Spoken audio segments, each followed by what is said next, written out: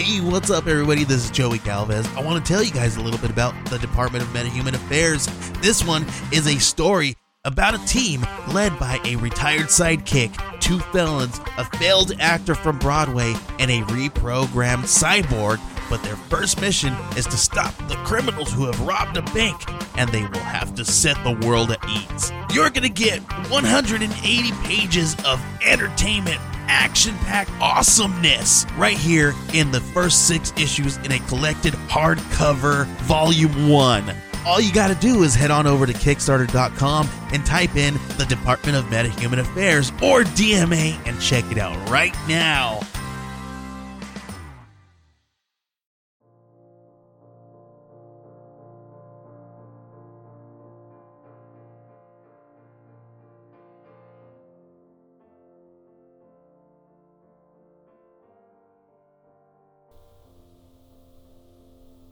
Welcome back to Murder Under the Midnight Sun. Welcome to my 2-year anniversary special. Thank you so much to everybody that has been listening to me from the start, new listeners, and all of the wonderful pod people and fellow podcast hosts that I've met in the last couple of years. The last few years have been a fun, creative experience. I've released something like 60 episodes. I've gotten nearly 1 million downloads in dozens of countries, which is completely mind-blowing. I'm sitting in my cramped library, broadcasting to the world. The last 2 years were also some of the roughest of my life, so it's just been extra amazing to have this creative outlet to work on when everything else is shit. And I love you guys. I'm looking forward to keeping this podcast going for the foreseeable future. And if I physically segue into a new state in the future, my podcast may do the same. We'll see. As long as there are murders on this earth, I will be talking about them. I also have a variety of new designs that are going to be up in my Threadless and Redbubble that you can get on a variety of merch items. And to my lovely patrons, you are going to be getting some stickers in the mail from me soon. And if you'd like to become a patron, simply click the link in the show notes to check out what I have to offer. And if you'd like to do a one-time donation, there's also a link for that. Always appreciated, and you're going to get something in the mail from me in return. So for this anniversary episode, I asked listeners and fellow podcast hosts to submit some of their cases to me. Cases that either have intrigued them, or maybe their local pet case, or maybe something that affected them personally. I wanted to put together an episode full of just a variety of different stories from around the world. And you guys that sent in submissions went so above and beyond. It was incredible. I think you guys are going to love this episode. It's going to be an extra long one, so get cozy and get ready for some true crime. The first case I've got for you guys tonight is one I'm going to be reading out for a listener named Joseph Kicklighter, and this case is very personal to him, and it's unsolved. It might be something for you Unsolved Mysteries podcast people to look into and maybe think about covering. It could definitely use more coverage. So here's Joseph's story. I am writing to you in response to your post where you were asking for hometown stories, personal stories, etc. This instance happened in my hometown of Glenville, Georgia. It occurred when I was a child, sometime in the late 90s, around 1996, 1997. The victim was my grandmother, Linda Kicklighter, and the perpetrator, to my knowledge, was never caught. My grandmother, Linda Kicklighter, was returning to her home in Glenville from visiting her sister in Baxley, Georgia. Upon returning home, she unpacked her car, went inside, and settled down for the night. Sometime after she had shut the lights off and laid down for the evening, a burglar broke into her house through the back door. She got up to investigate the sound, turned on the lights, and there stood an African-American male in her kitchen. He proceeded to assault Linda Kicklighter with a hammer and then sexually assaulted her before leaving the scene of the crime. To my knowledge, my grandmother was found outside of her home in a bloody nightgown, barely breathing and severely injured from all of the injuries she sustained in this attack.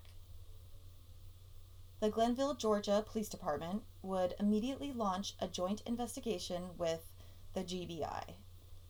The investigation would ultimately be botched. Evidence collected from the crime scene would be misplaced or lost, despite an overwhelming amount of DNA evidence collected from my grandmother's residence. To my knowledge, the case today still remains cold, mostly due to the botching of the case. I do not believe that the authorities were able to form a list of suspects. I know for a fact that no one was ever arrested, no one stood trial, and no one was ever sent to prison. Thank you so much for sharing your story with us, Joseph, as devastating as it is. I can't imagine having something like that happen to a family member and having to live so long, knowing that a killer is walking free out there somewhere. So I'm hoping some of my Unsolved Mysteries podcast people may want to look into this case a little bit more, because it could use all the coverage it can get. Next up, I've got a submission from the nicest guy in podcasting, Robin Warder. Hello everyone, this is Robin Warder, host of the true crime podcast, The Trail Went Cold. And I want to talk to you about a crime which was probably one of my very first experiences learning about the concept of murder. I grew up in the town of Orangeville, Ontario, Canada, which at the time had a population of around 15,000. It was not a place where violent crime was common, and before this particular crime took place, there apparently had not been a recorded murder in the town for over a century. But on Sunday, November the 4th, 1984, the community was turned upside down when two local children were murdered, 11-year-old Daniel Babineau and his 9-year-old sister, Monique Babineau. The crime took place inside the empty St. Peter Separate School as the killer phoned up Daniel and asked him to meet him there in order to help him work on a class project. Monique decided to accompany her brother to the school at the last minute, but since the perpetrator was not expecting her to be there, he asked Monique to wait in the gym. The killer took Daniel into the girls' changing room and strangled him to death with a rope. He then went back into the gym to meet up with Monique, brought her into a washroom, and strangled her to death by wrapping his arm around her throat. The killer proceeded to carry the two victims' bodies outside into the schoolyard, where they would be laid out and discovered by police later that evening. What was particularly shocking was that the perpetrator was a 14-year-old boy. 7 months before this crime took place, Canada had implemented the Young Offenders Act, which banned publication on the names of anyone who committed a crime while under the age of 18. As a result, the name of the 14-year-old who murdered Danielle and Monique has never been publicly released. The offender actually served as an altar boy at the victim's funeral before police identified him as the killer and arrested him 1 week later. At first, he tried to claim that a heavyset man had threatened him and forced him to participate in the murders of Monique and Daniel, but soon admitted that he had acted alone. He was given an extensive evaluation by psychiatrists who concluded that he was mentally ill when he committed the murders and not criminally responsible for his actions. Under the terms of the Young Offenders Act, the maximum penalty the 14-year-old could have received was 3 years. In March of 1985, the boy went on trial and was found not guilty by reason of insanity. He was ordered to be confined to a psychiatric facility until they judged him safe for release. Because of a secrecy provision in the Young Offenders Act, no one connected to this case, including the victim's family, has ever been allowed to disclose any details about the killer's identity, his sentence, or his current whereabouts. While the perpetrator was eventually released, the public was never told when this actually happened or how long he was incarcerated, but he apparently never returned to Orangeville and went to live somewhere else with his family. Well, one detail which gave this case an extra level of controversy was the fact that the killer was a devout fan of the fantasy role-playing game Dungeons & Dragons. In fact, on the afternoon of the murders, he had been trying to carve a wooden sword, but kept breaking it. One of the psychiatrists who examined the boy theorized that this caused him to snap and go into a psychotic rage. He wound up feeling an overwhelming urge to kill, and the Babineau siblings became his unfortunate victims. Now, if you grew up during the 1980s, You'll note that Dungeons & Dragons was insanely popular back then, but there was also a ridiculous moral panic surrounding the game, as many people believed that it promoted Satanism and witchcraft, and would cause players to lose their grip on reality, even going so far as to drive them to commit suicide or murder. So of course a lot of emphasis was placed on the fact that the killer in this particular case was a D&D fanatic, creating some hysteria over the idea that the game drove him to murder Daniel and Monique. Of course, these days, we now know that the idea that fantasy role-playing games create murderers is absurd, and the perpetrator in this case obviously had a lot of serious mental health issues which caused him to commit this horrific crime, so his interest in D&D was likely irrelevant. Now, I was only 6 years old when this crime took place, so my memories of the event are pretty hazy. At the time, I was attending a different school in Orangeville than the one where the murders occurred, but I seem to remember hearing that 2 kids had been killed, and adults becoming a lot more protective of us children. I don't think I really had much of an understanding about what actually happened, but I'm sure a lot of people in the town were completely shaken by this story. I will say that I've never been a fan of Dungeons & Dragons or fantasy RPGs in general, but once the D&D connection was made to the murders, it would not surprise me at all if quite a few kids in Orangeville were told by their parents that they were no longer allowed to play that game anymore. Anyway, congratulations to Ariel for reaching the 2nd anniversary of her podcast, and thanks for listening to my story. Many thanks to Robin for his contribution. That is a terrifying story, and I would be interested to know what that offender went on to do with his life. Thank you so much for your regular submissions to my collaborative episodes, and for generally being a really helpful guy. If you guys haven't heard The Trail Went Cold, you should definitely check it out. It's one of the OG true crime podcasts, and there are a lot of episodes to binge, so check it out. Thank you, Robin. Next up, we have a submission from friend and fellow true crime podcaster, Tony Price. He has a fantastic narrative voice, so I think you're going to want to check out his show.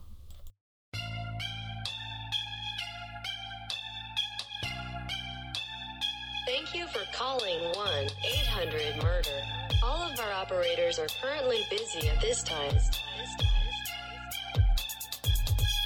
This is 1-800-MURDER. I'm your host, Tony Price. This is a short story about the reason I got into true crime and podcasting. I'm from a small town called Fort Wayne, Indiana. It's the 2nd largest city in Indiana that I'm sure most of you have never heard of.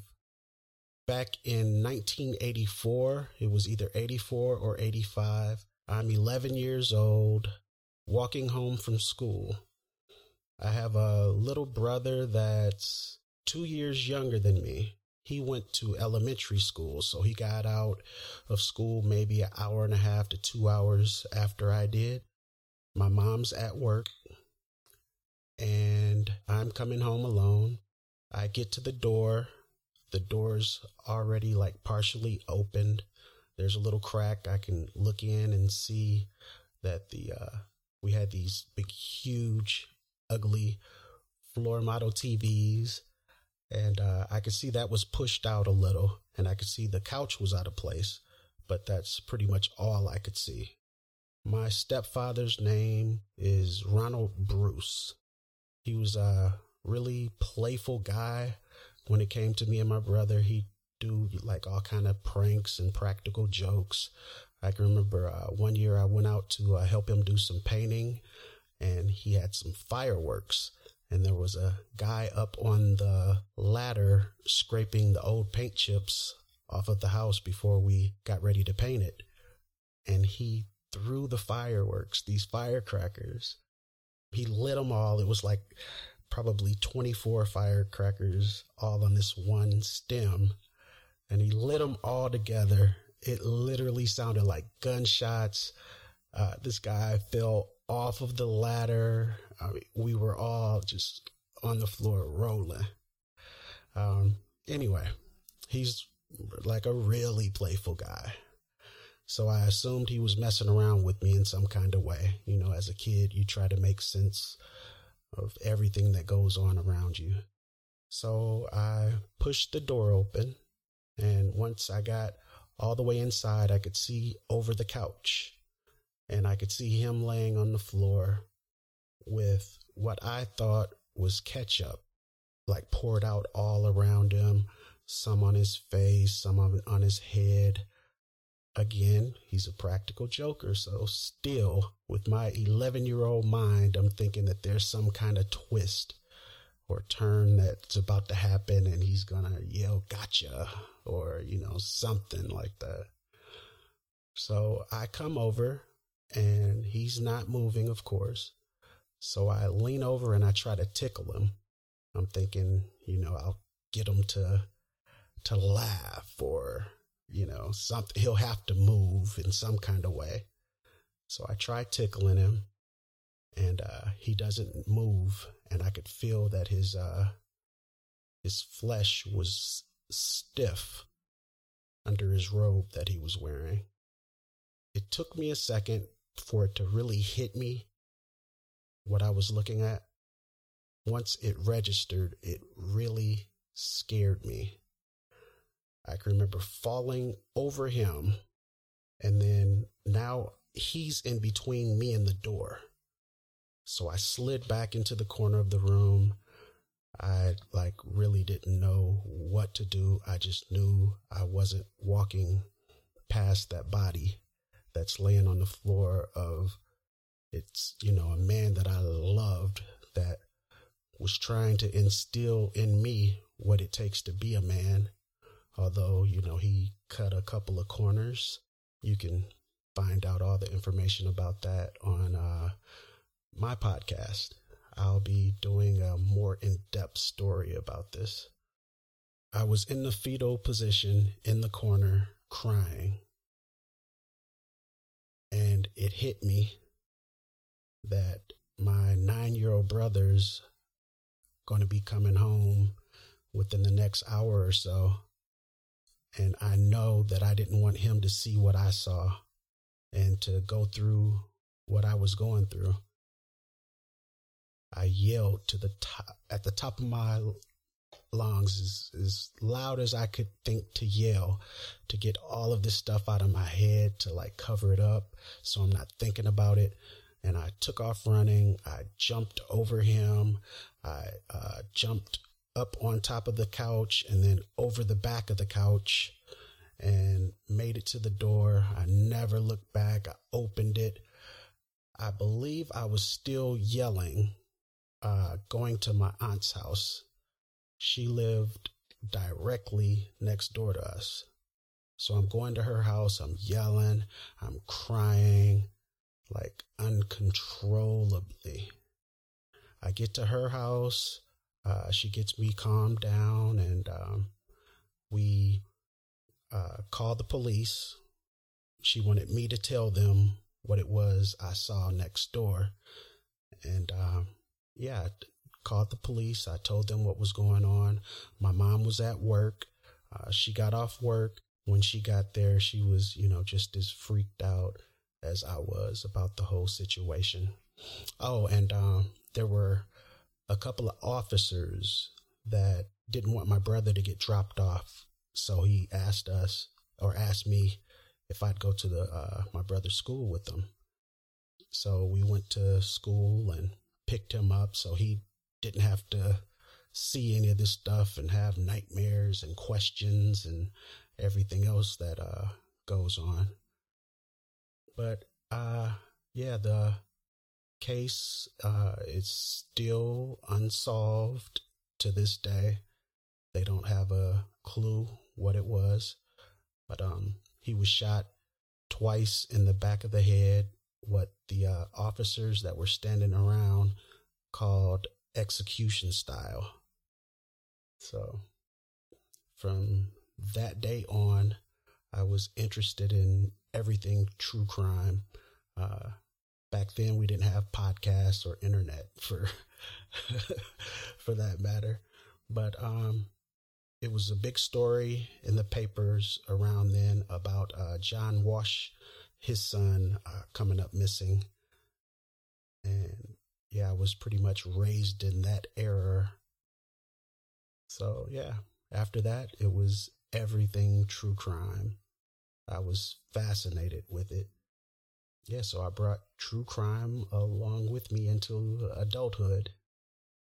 Thank you, Ari and Murder Under the Midnight Sun, for giving me this platform. The first episode of 1-800-MURDER will be in a few weeks, and I thank you for being so patient. Please join 1-800-MURDER's Facebook group for all the info and details. Let's dial into murder. Dan, that is a horrifying thing for a kid to experience. I can't even imagine going through life with that. And it makes sense that it would make somebody more interested in that sort of thing. Many thanks to Tony for his submission, since it's so personal. I'm really looking forward to checking out his show. You guys should definitely subscribe, give him a big bump in his numbers right off the bat. Obviously, he's got a way with words, and I think it's going to be a great show. Next up, we have a nice long submission from friend and listener Casey Crane. My story begins and ends with that old adage, if you love someone, set them free. It's about choosing dishonesty to hold on to unrequited love.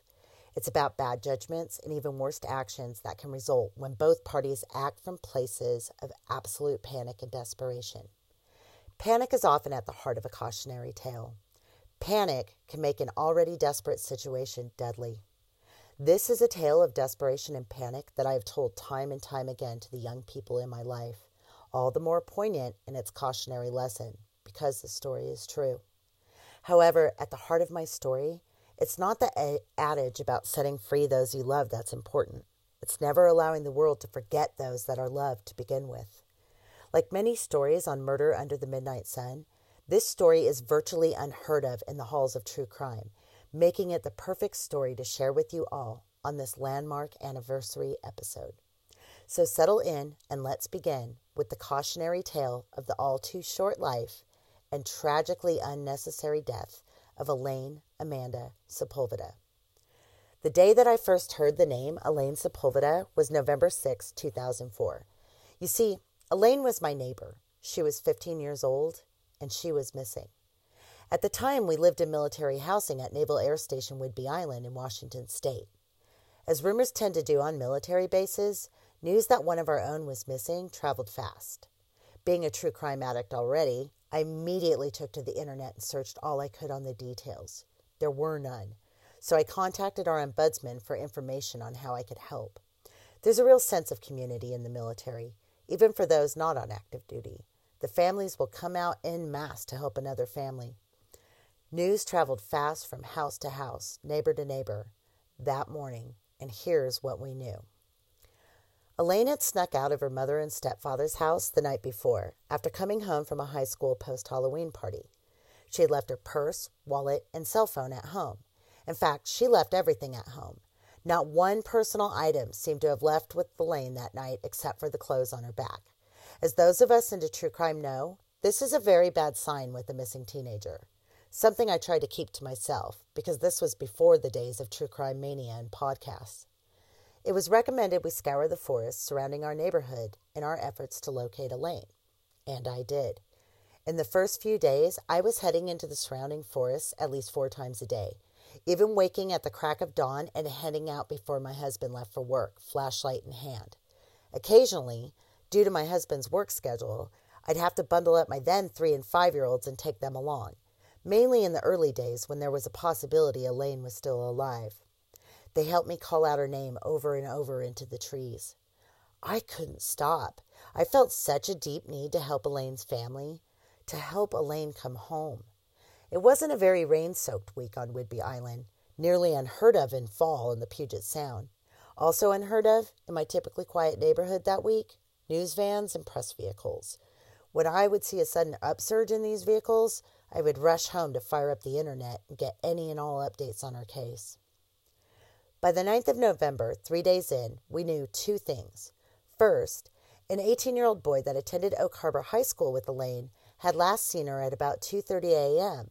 on November 6th at the corner of the main road that led into our housing tract. His name was not released. Second, firemen at a station on the mainland had seen Elaine after she had knocked on their door begging for shelter from a late-night rainstorm and for food.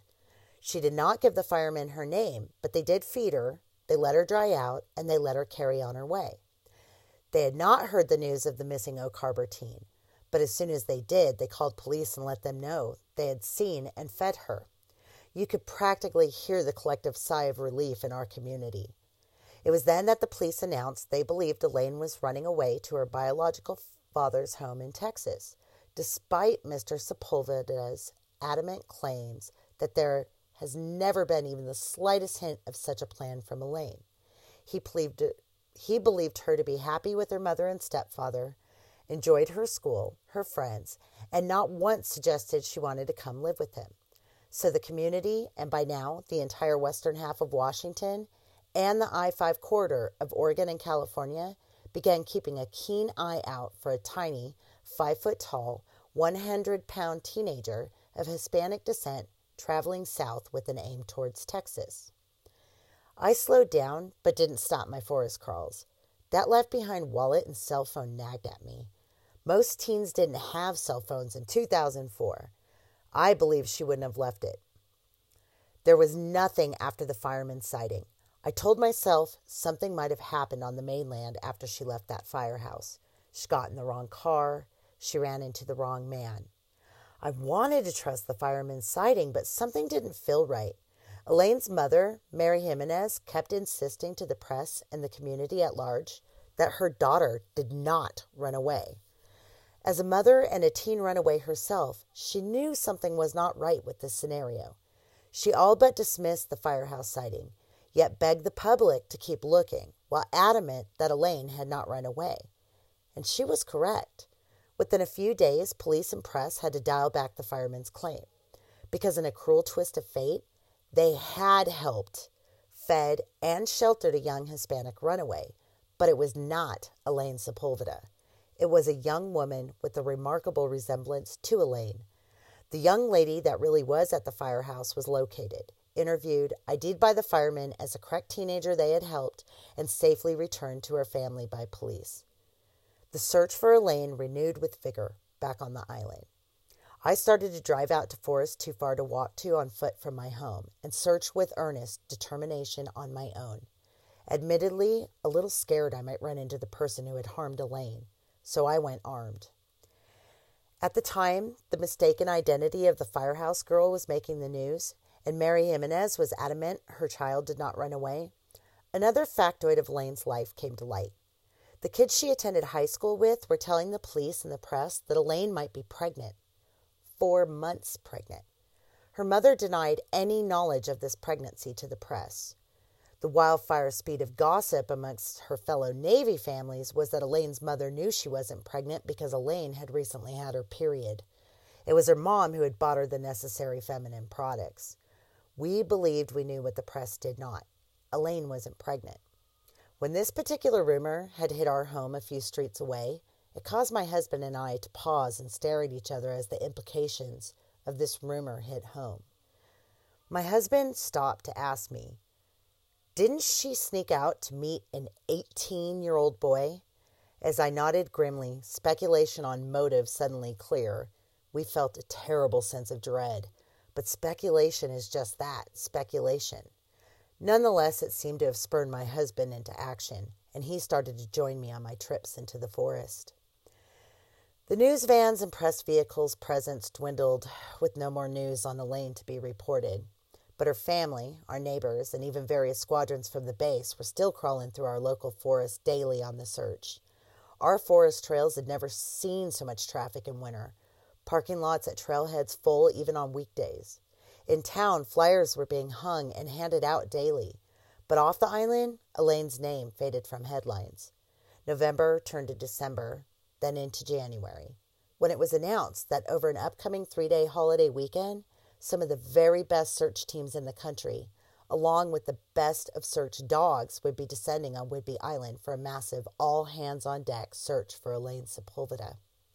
Mary Jimenez had reached out to numerous missing children organizations for helps. It was these groups, including the Polly Klaus Foundation, with support from state and local law enforcement, who organized the upcoming massive search. Her mother held no illusion that Elaine was alive, but she desperately needed her daughter home, as all mothers of missing children do. This was the first truly big push to make that need a reality. On January 15th, the Friday morning of the big search weekend, I had loaded my children into my Jeep, as we did every morning, and headed out to take them to their various schools. As I drove the main road out of housing, approaching the very same corner it was reported that Elaine was last seen at, I noticed a flurry of activity.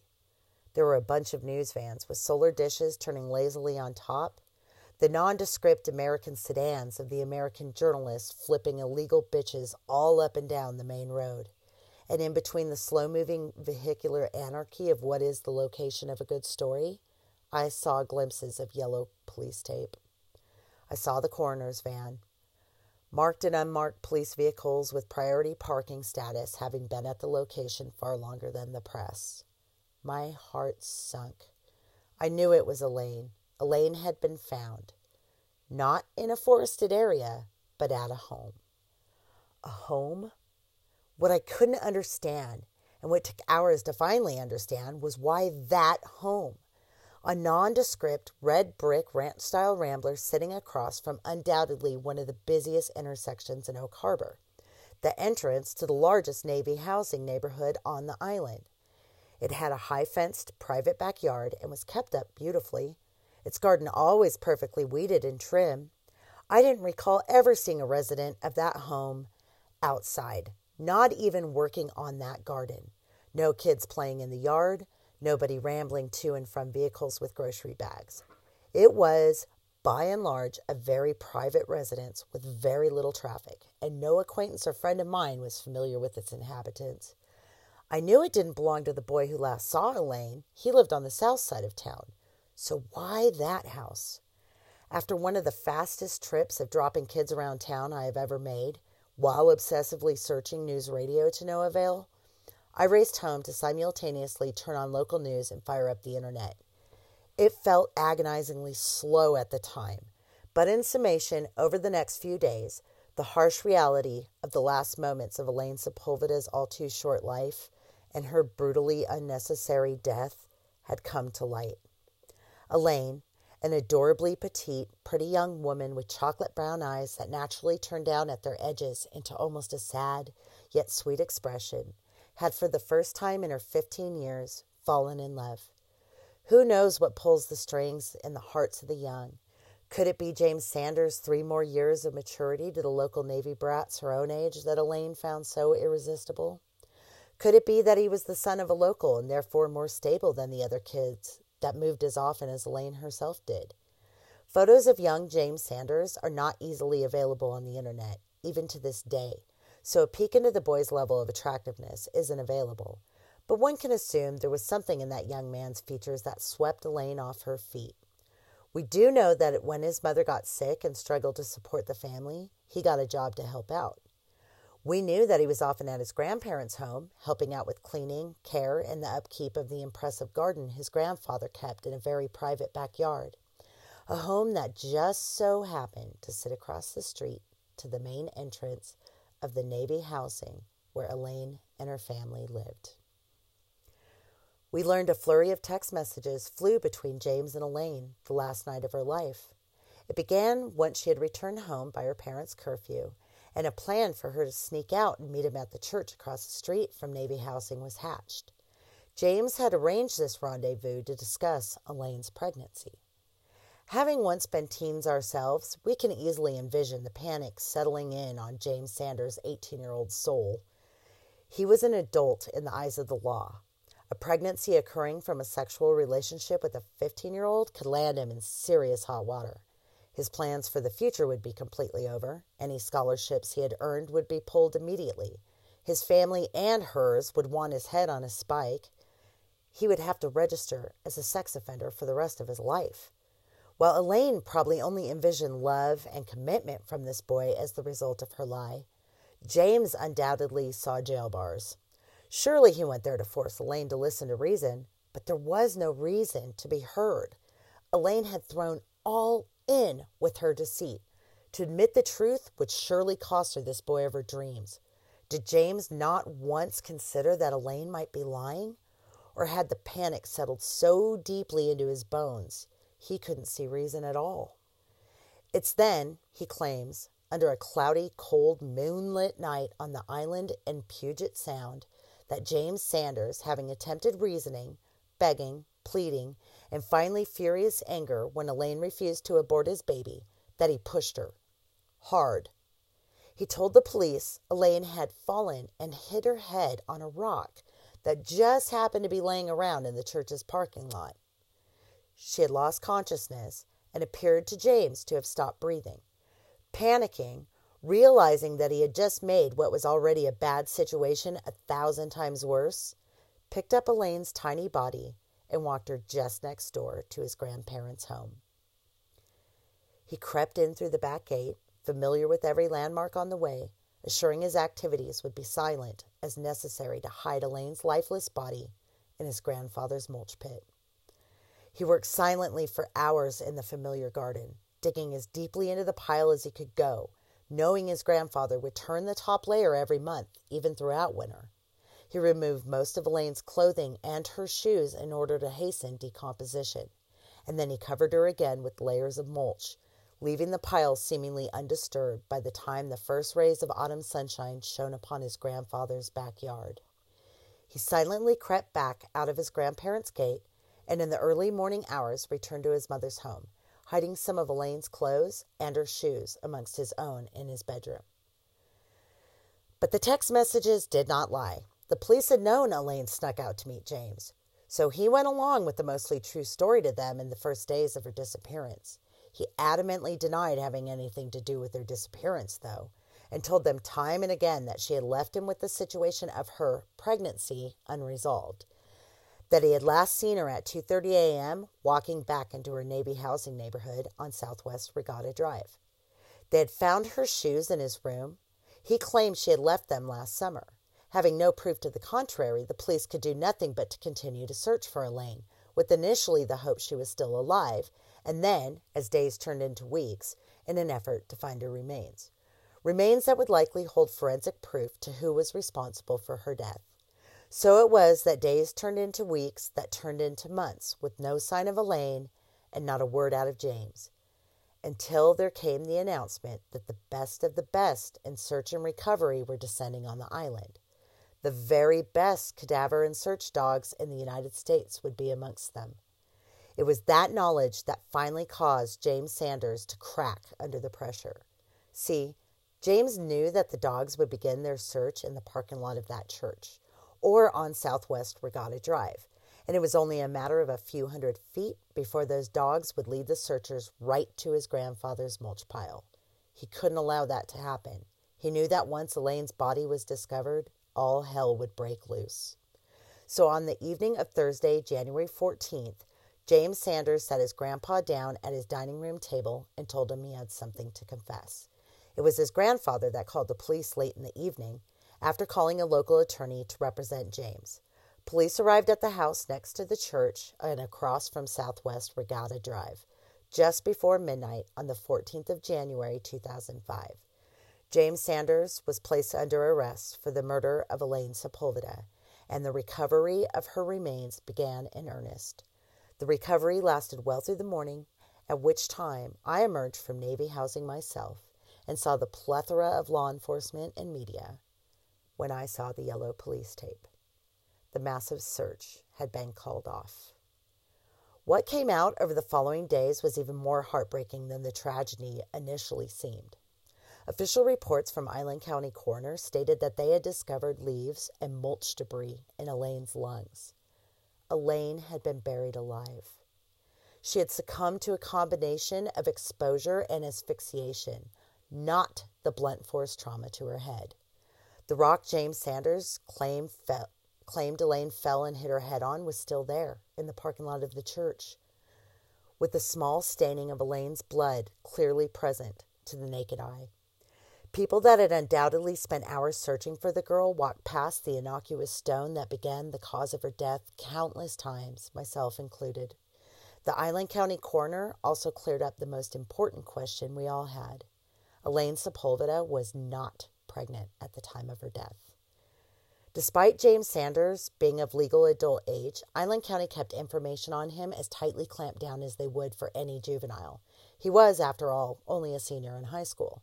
Despite his legal age, he was considered still a child himself. Naturally, due to his age, he was processed with other adult inmates, but access to him by media was largely hampered by law enforcement, supported by the local judiciary, and fought hard for by his defense attorney. No media photos were taken of him at any arraignments or pretrial hearings. A few short months later, in the beginning days of May 2005, James Sanders stood, weeping before Island County Superior Court Judge Alan Hancock, and confessed to causing the reckless death of his friend Elaine Sepulveda. A plea deal reached by the defense and prosecution for charges of manslaughter, unlawful disposal of human remains, and making false statements to a public servant was accepted by Judge Hancock, and James was sentenced to 8.5 years prison. With good behavior, he would be out in 7. The most shocking of all sights in the courtroom that day was the tearful embrace of the mothers of both James and Elaine, who held each other in comfort and support, something not often seen between the mothers of victim and perpetrator.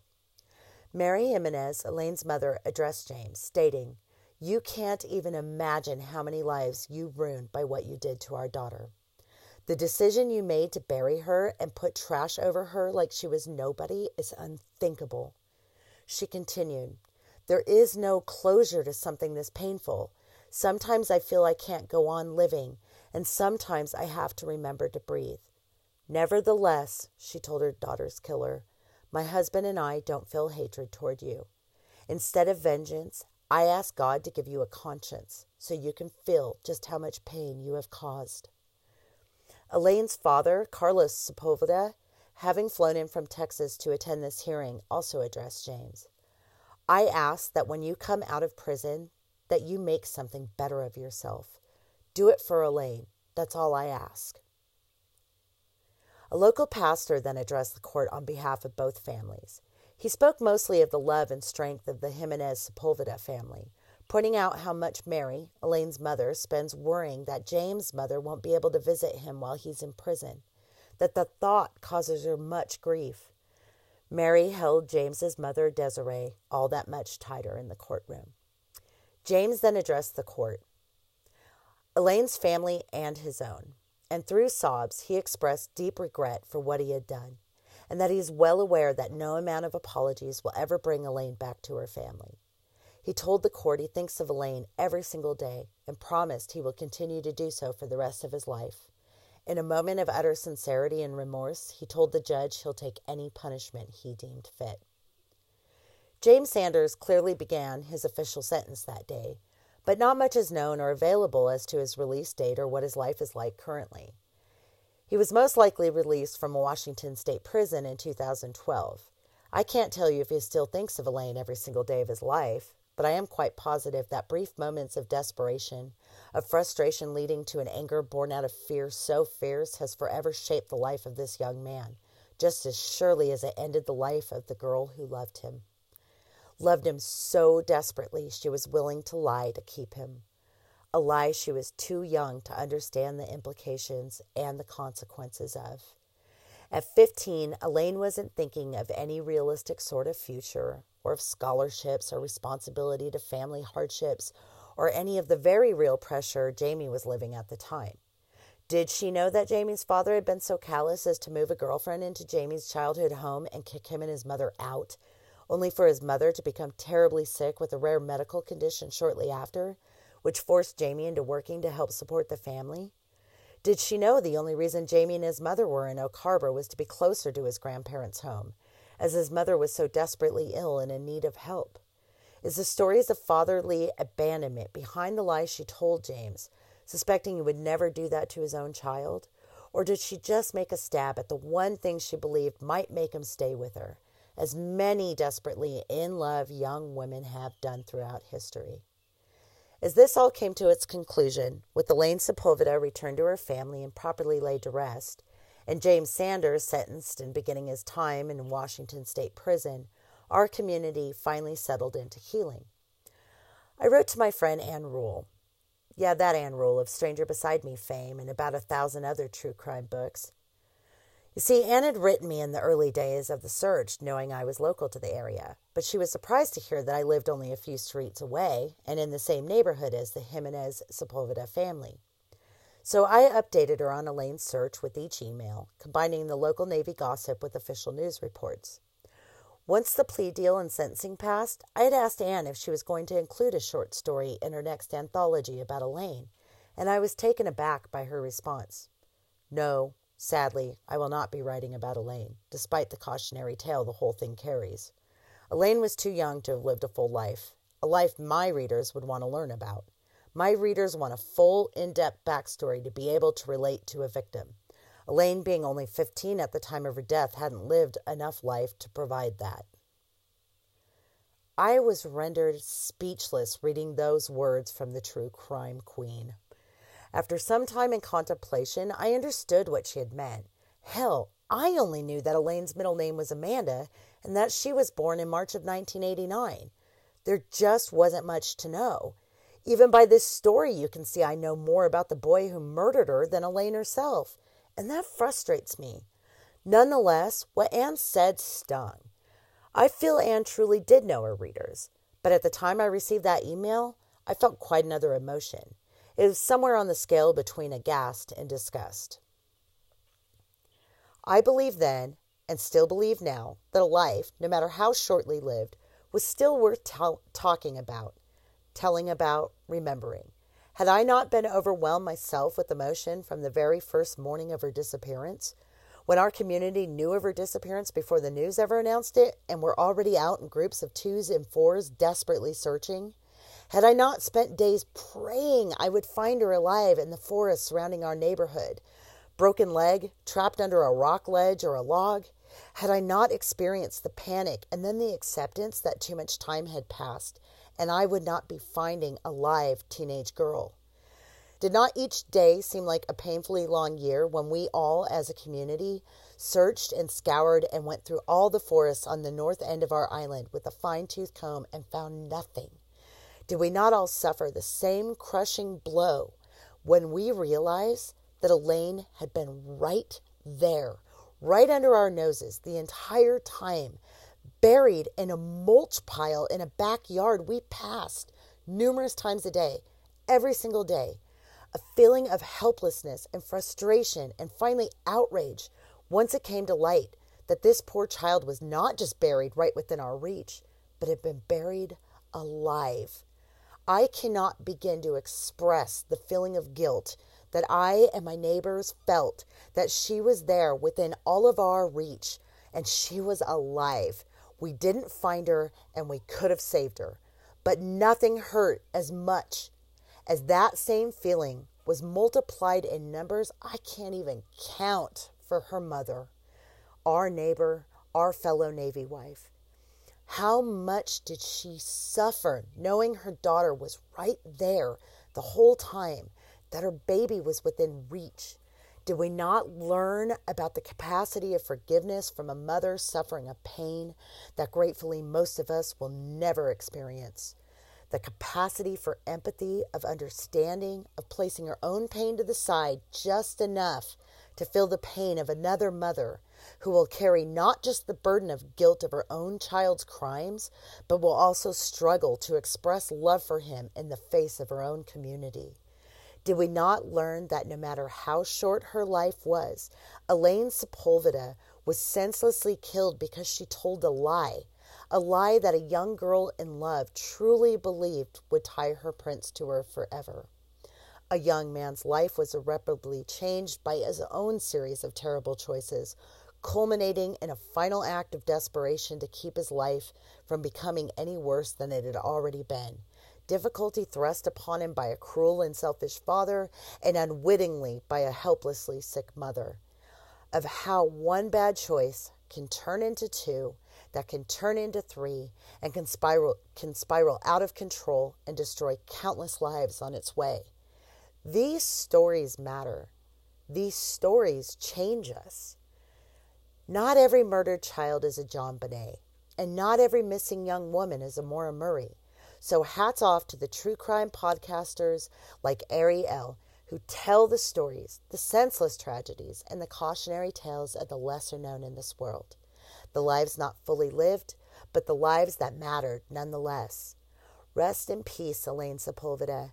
May your story live on, not as a cautionary tale about the dangers of not setting free someone you love, but for the beautiful, sweet, charming, and remarkable 15 years you graced our planet. That you, Elaine Amanda Sepulveda, are loved and therefore should never be forgotten. On that, happy 2nd anniversary to Murder Under the Midnight Sun.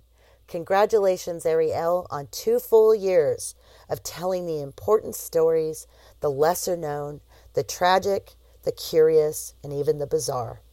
I've been Casey Crane, recording live from Punk Rock Farm. Good night, everyone. I think we can all agree that was a really well-written and extremely touching story submitted by Casey. Thank you so much. That was so above and beyond what I was expecting. So fantastic. Really touched me. I'm always so in awe of people like Elaine's mother that have that kind of forgiveness, that they can reach out to the mother of their daughter's killer. It's bizarre to me, but amazing that people like that exist.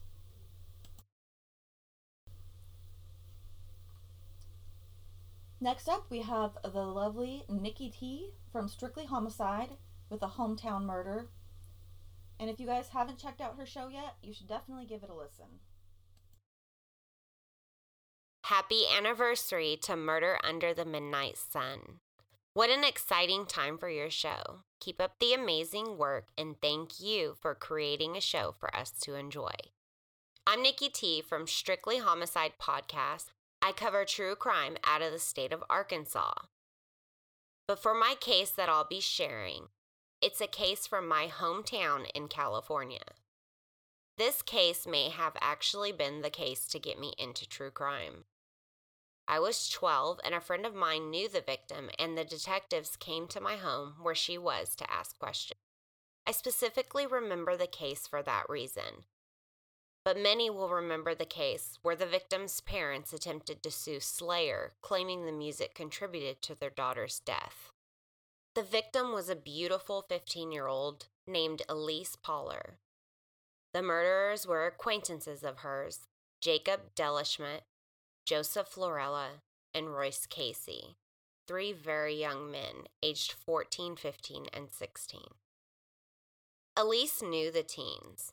They asked her to come get high with them, but instead of hanging out and getting high, they had a completely different plan. The 3 boys said that they needed to commit a sacrifice to the devil in order to give their heavy metal band Hatred the craziness that it needed to go professional. This was their exact words. The boys took her to a remote location in a eucalyptus grove on Nipomo Mesa. Jacob removed his belt and began strangling Elise. Casey held her down while Joseph pulled a knife out and stabbed her in the neck. After the boys took turns stabbing her, they then performed necrophilia on her corpse. The boys would return to the crime scene, where they left her body and continued to perform necrophilia. Casey ended up confessing to the crime following his conversion to Christianity 8 months later. The 3 men pled no contest to her murder and were imprisoned, serving 25 years to life.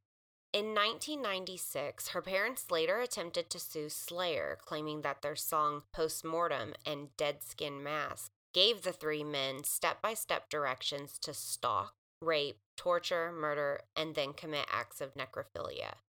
The lawsuit was delayed for 4 years while the killers' trials concluded. The judge initially threw the case out. So they filed a second lawsuit, claiming that Slayer knowingly distributed harmful material to minors, but the judge threw that case out as well. Later, one of the boys did an interview admitting that the music had nothing to do with it, and it was simply because Joseph was obsessed with her and obsessed with the idea of murdering her. It was such an intense and scary situation. It happened in a small town that had no homicides. Well, that's my case that I wanted to share from my hometown, and I hope that you have a very happy anniversary. And here's to many more. Thank you so much, Nikki, for your great submission. I'm totally surprised that I hadn't heard of that story before because it's just so off the wall. I'm kind of surprised that I haven't really heard it on a podcast before, so maybe somebody should do that. But thank you so much for that submission. That was really interesting. Next up, I have a submission that was sent to me by Mina of True Crime Finland. I'm going to try to read it without butchering every single word, so wish me luck. This is a story of Algot Untila. Algot Untila was a Finnish reporter and author, born originally as Algot Tiatavainen on the 28th of November in 1868 to farmer parents called Jaakko Wilhelm Tiatavainen and Maria Simontiar Hakulinen. I went Russian for a second, sorry. His father died 13 years later in 1881, and his mother Maria soon remarried. In 1887, Algot was able to enter the Sordavala seminar with the help of his good grades and relatives, and graduated as a teacher in 1891.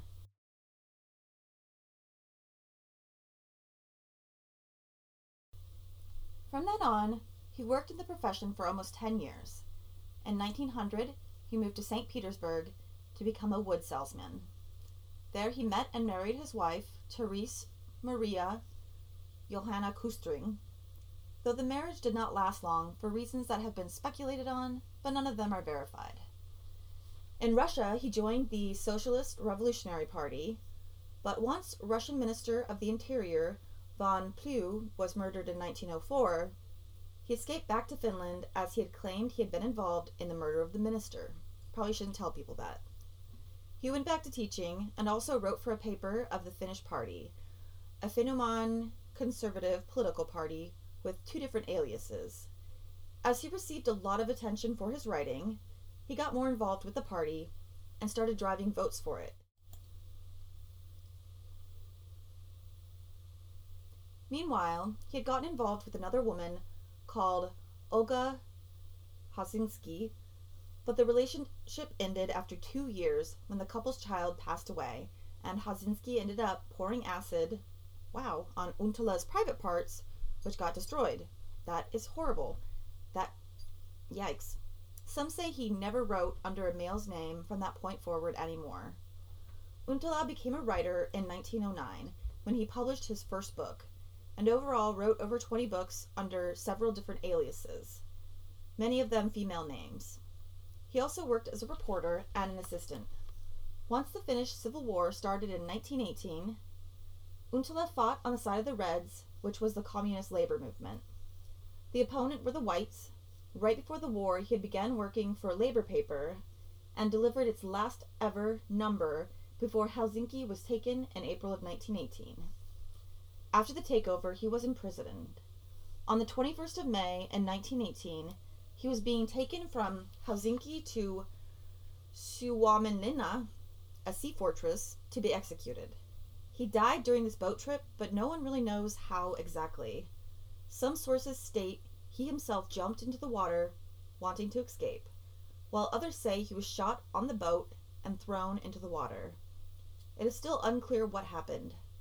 Nonetheless, Algot Untila was buried in the Santa Hamina prison camp in a mass grave for executed Reds. In the late 30s, his remains were moved to the Tanimi graveyard in Helsinki, where they still are. Thank you so much for your submission, Mina. That sounds like something out of, like, Dostoevsky, not real life. That is a crazy life story, but interesting nonetheless. Thank you so much. If you guys want something totally different, you should definitely give her true crime podcast a listen. It'll be unlike anything you've listened to before. And for the last story of the episode, we've got a nice long submission from Michael Pritt of the True Crime Truckers podcast, and it will likely be the one case out of this episode that you've actually heard a lot about. But it's a very bizarre story nonetheless, and one that I know many people are obsessed with. Bay Village is a western suburb of Cleveland, Ohio. As of the last census, it has a population of roughly 15,000 people. I grew up about 40 miles east of Bay Village. Although I was only 8 years old at the time, I remember vividly watching as the events of this story unfolded. It was the first time I really remember hearing a story about a child abduction.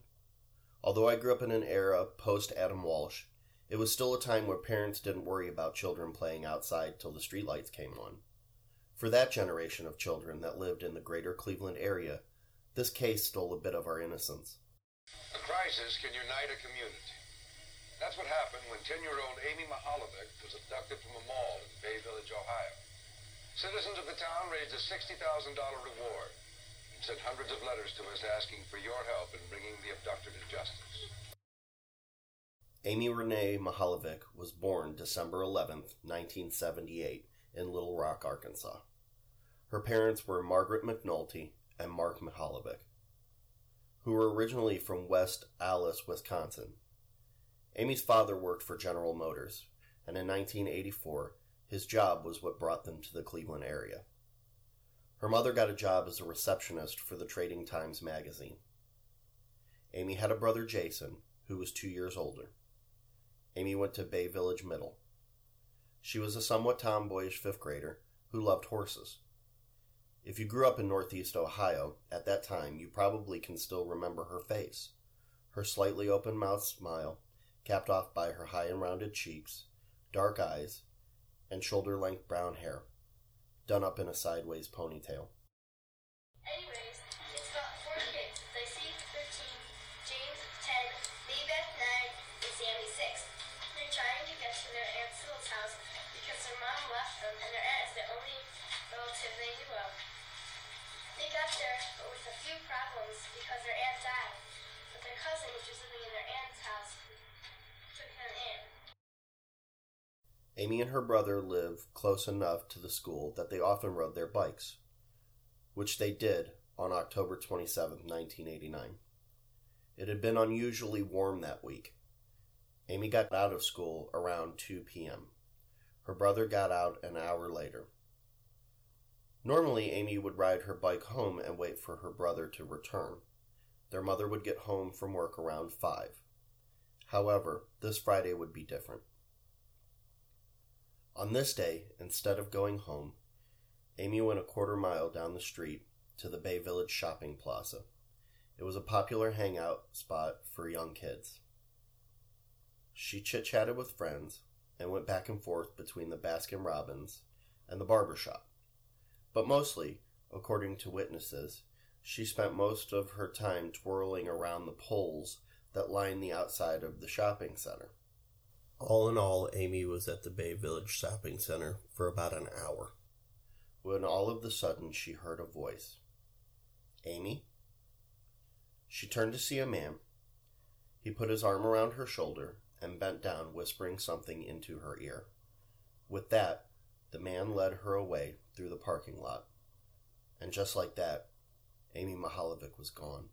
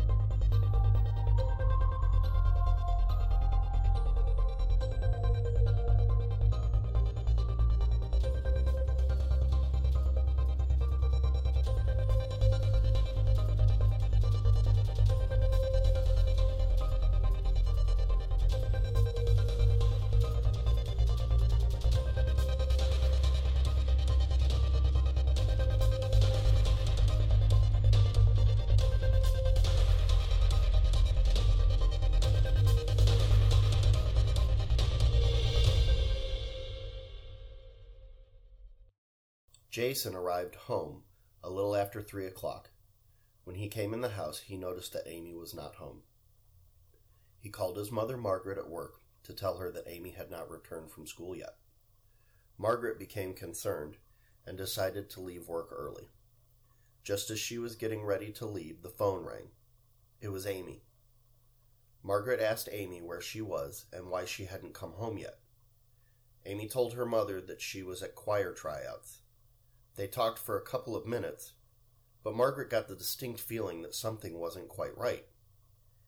Amy was answering in short 1 to 2 word responses. Margaret decided to leave work and head home. When Margaret arrived home around 4:30, Jason was there, but Amy was not. Jason said that Amy still had not returned home.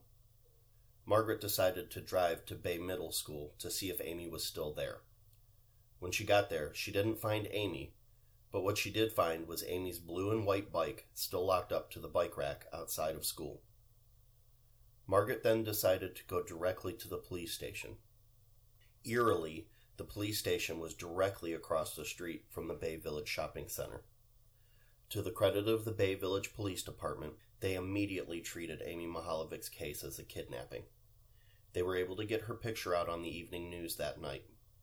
What the police were unaware of, but they would soon find out, is that right at the estimated time of Amy's abduction from the Bay Village Shopping Center, the Bay City Police were having a department group photo taken.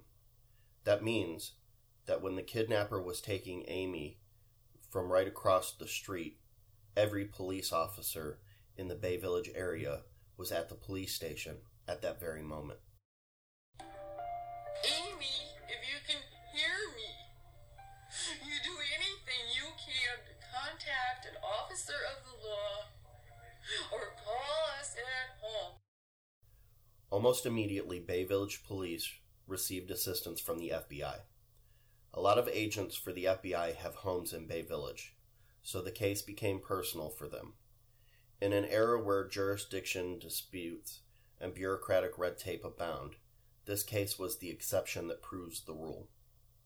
They set up a base of operations in the basement of the Bay Village Police Department. Local Volunteers has a base of operations on the second floor. Search parties were formed and missing posters distributed. The investigators followed the usual pattern of starting with the family and working their way out.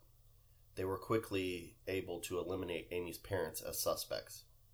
It's when they started interviewing friends of the family that they got a chilling detail. Hello? Amy. Yeah? Hi, this is Frank. You might remember me. I work with your mom. That day you came down to visit, she showed you around? Oh, yeah. Well, I'm calling because we're hoping that you can help us. See, she's getting this promotion, work, and we all want to get her a gift, but no one is sure what she'd like best. So I thought of calling you, and maybe you could give us some ideas. She's getting a promotion? Yeah, isn't that great?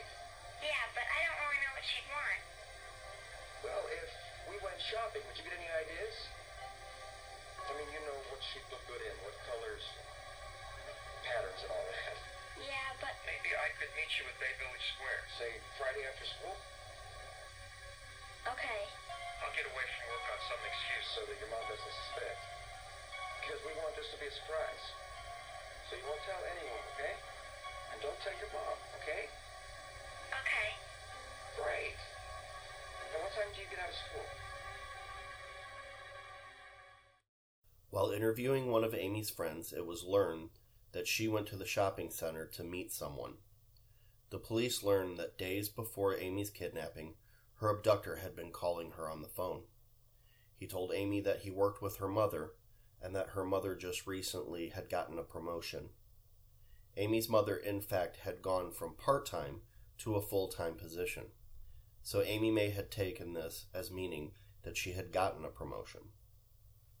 The caller said that her coworkers wanted to get her mother a gift, but they weren't sure what she would like. He asked Amy if she would go with him and help him pick out the gift. Since it was a surprise, he asked Amy not to tell anyone. They agreed to meet at the Bay Village Shopping Center after school on Friday. I always taught my children all of the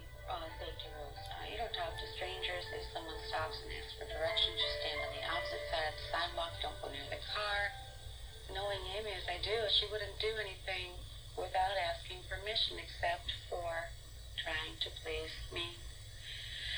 Unfortunately, it's that love, that trust, that caring that was her downfall.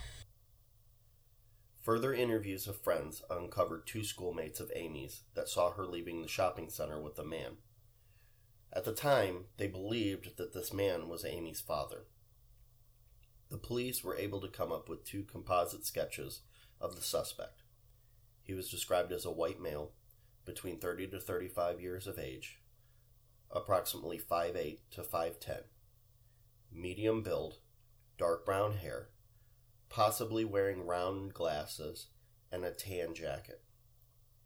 Margaret slept next to the phone. News reporters swarmed Bay Village trying to interview the family, police, or anyone claiming to be close to the Mahalovic family. Halloween came and went, then Thanksgiving, followed by Amy's 11th birthday. Her family threw a birthday party for the missing girl. Then Christmas and New Year's.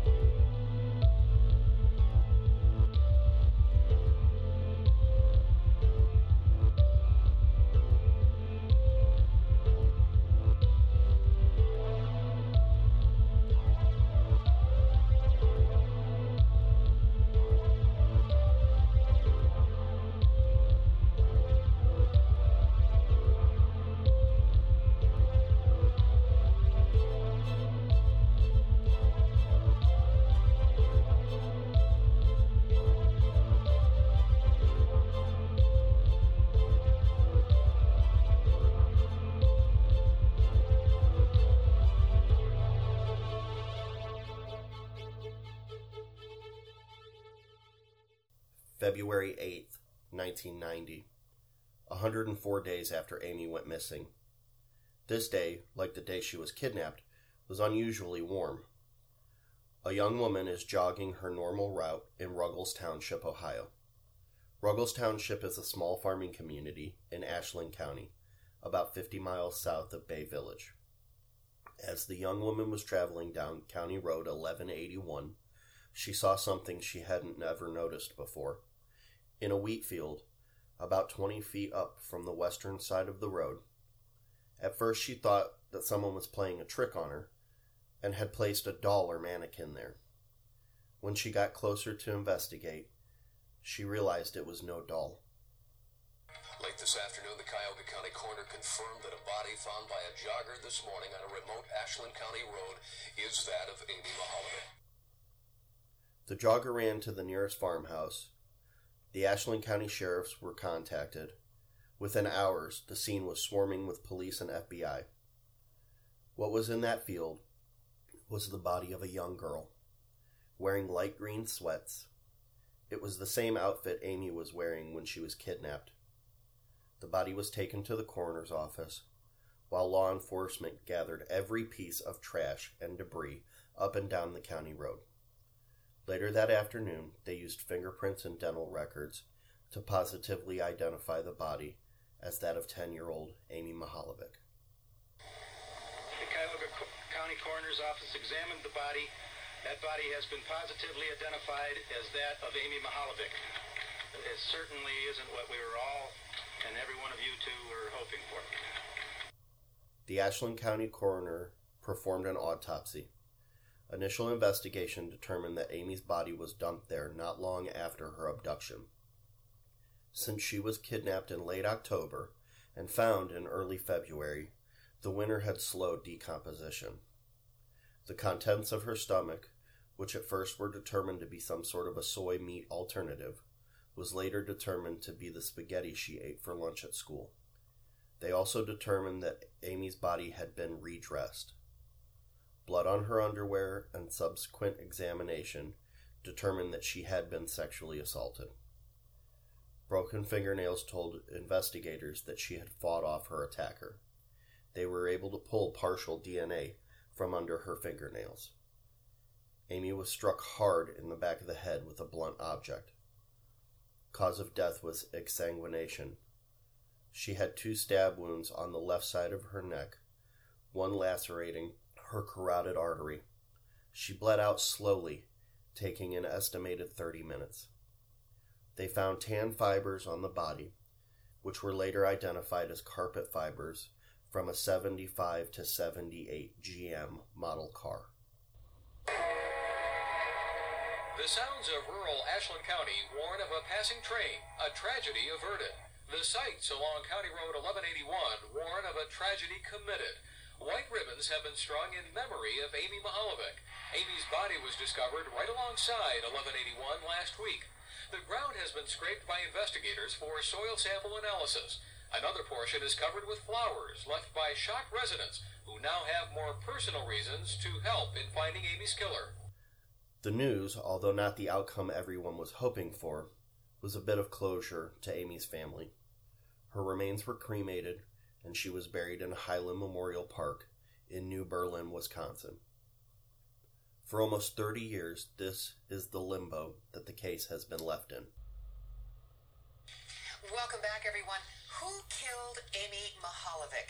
It's a question that has baffled investigators now for 17 years. Sweet little girl from Quiet Bay Village, kidnapped, murdered. Well, one researcher thinks the killer is still here, still living in Bay Village. There have been some developments every few years. In 2005, it was revealed that the killer may have taken souvenirs of the crime. These items include a pair of turquoise horsehead earrings, a black leather binder with a gold clasp that says Buick, best in class, Amy's ankle-high riding boots, which had silver studs going up the side, a denim book bag with red piping, and a white windbreaker. The yellow X at the top is the curtain. That's where the curtain was found from her body, which is down there in the pink. The red X is the blanket. They're 14 feet apart from each other. They were found the day her body was recovered in the walk around that we all did with a lot of other materials. In 2016, the Bay Village Police held a press conference displaying a blanket and a homemade curtain. These items were found a few hundred feet from Amy's body. They were able to match the hairs on both of these items with those of Amy's dog. They believe that the killer wrapped her body in this to conceal it. One of the statements Amy made was that she was going to run for president, but she didn't want to be president because only men should be president, but she would be vice president, she said.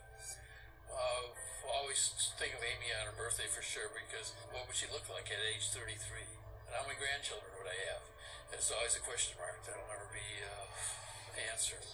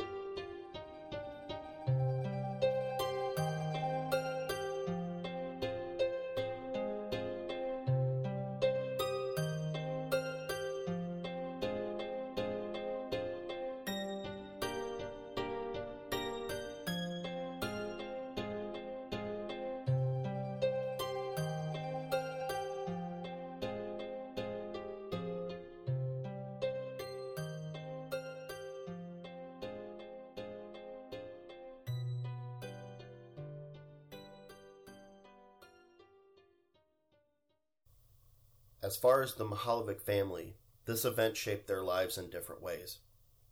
Mark and Margaret were having problems before the kidnapping. They divorced in 1991. Mark went on to remarry in 1995. Him and his second wife still live in the Cleveland area. Jason grew up and went to college. He married and lives near Akron. Margaret co-founded the Community Fund for Assisting Missing Youth. In the first 2 years, the program taught 47,000 children about the dangers posed by strangers.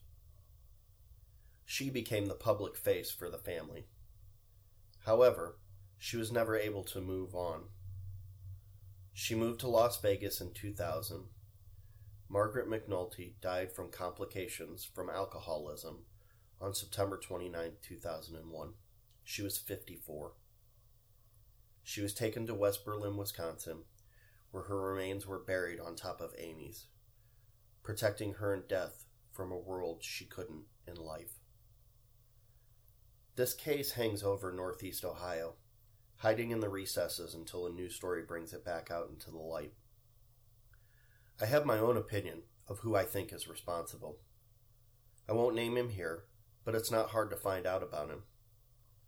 I believe that the killer is still alive. He is anywhere from 60 to 70 years of age. I believe that he does look similar to the composite sketch. It had come out that there had been similar phone calls to girls around Amy's age in the Northeast Ohio area around the time of her abduction. I believe that this man tried as many young girls as he could until he convinced one to meet him. I don't believe he set out to murder. I believe molestation was the ultimate goal. His calls in the day beforehand were his attempt at grooming Amy, a tactic used by pedophiles.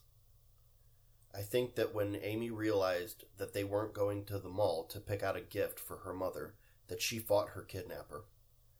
I believe in the struggle that he struck her on the back of the head, and that this caused him to panic and decide to ultimately murder Amy. This was more than likely his only murder. However, I am convinced that he has assaulted other children. He probably worked or volunteered somewhere where he would be close to children. Also, it wouldn't have just been girls he would have abused. Amy was a prepubescent girl. What is generally known about pedophiles that target prepubescent children is that gender is not a motivator. It is more the body type, which at that time is quite similar for boys and girls. I expect that if he wasn't charged with these types of crimes, that rumors about him would have circulated. He would have been acting strange around the time that Amy was kidnapped, and after her body was discovered.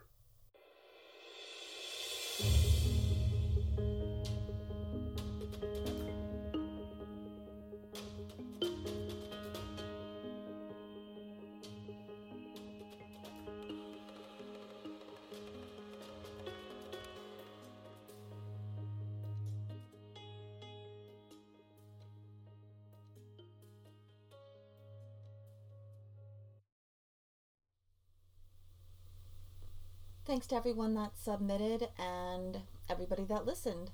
If you're interested in participating in a future listener episode, you can drop me an email at midnightsunmurder@gmail.com. Night, guys.